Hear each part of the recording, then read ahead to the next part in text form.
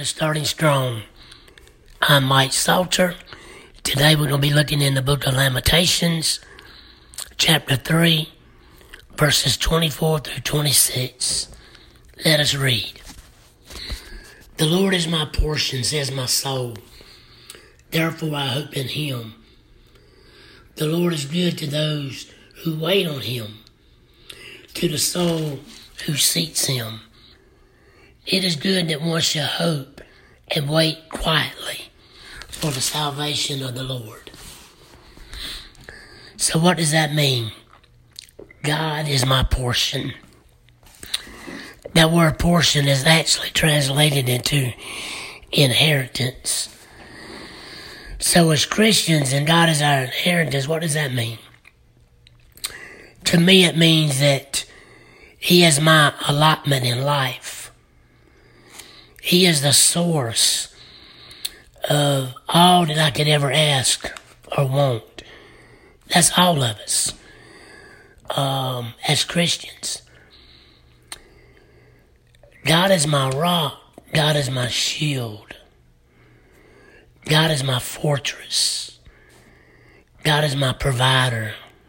God is my healer. Everything that we need, that is who he is. He sustains us in this life.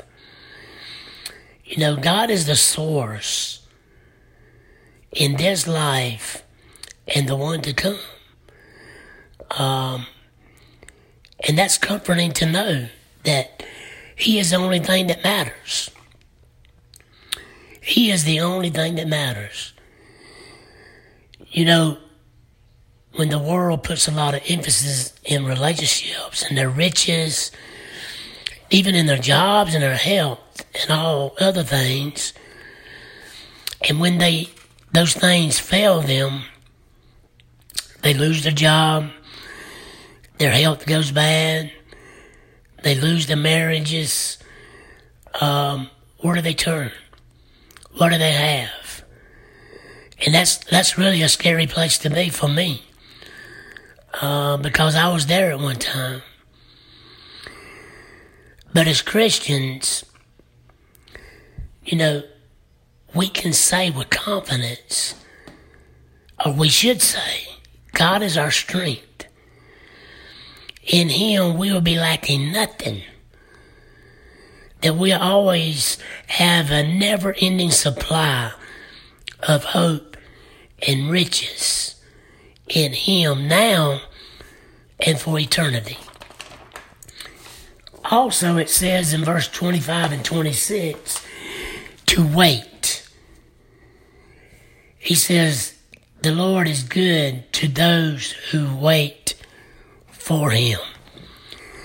But we say, God, I don't want to wait. I want it now. But that's a good thing that we wait. God is teaching us something.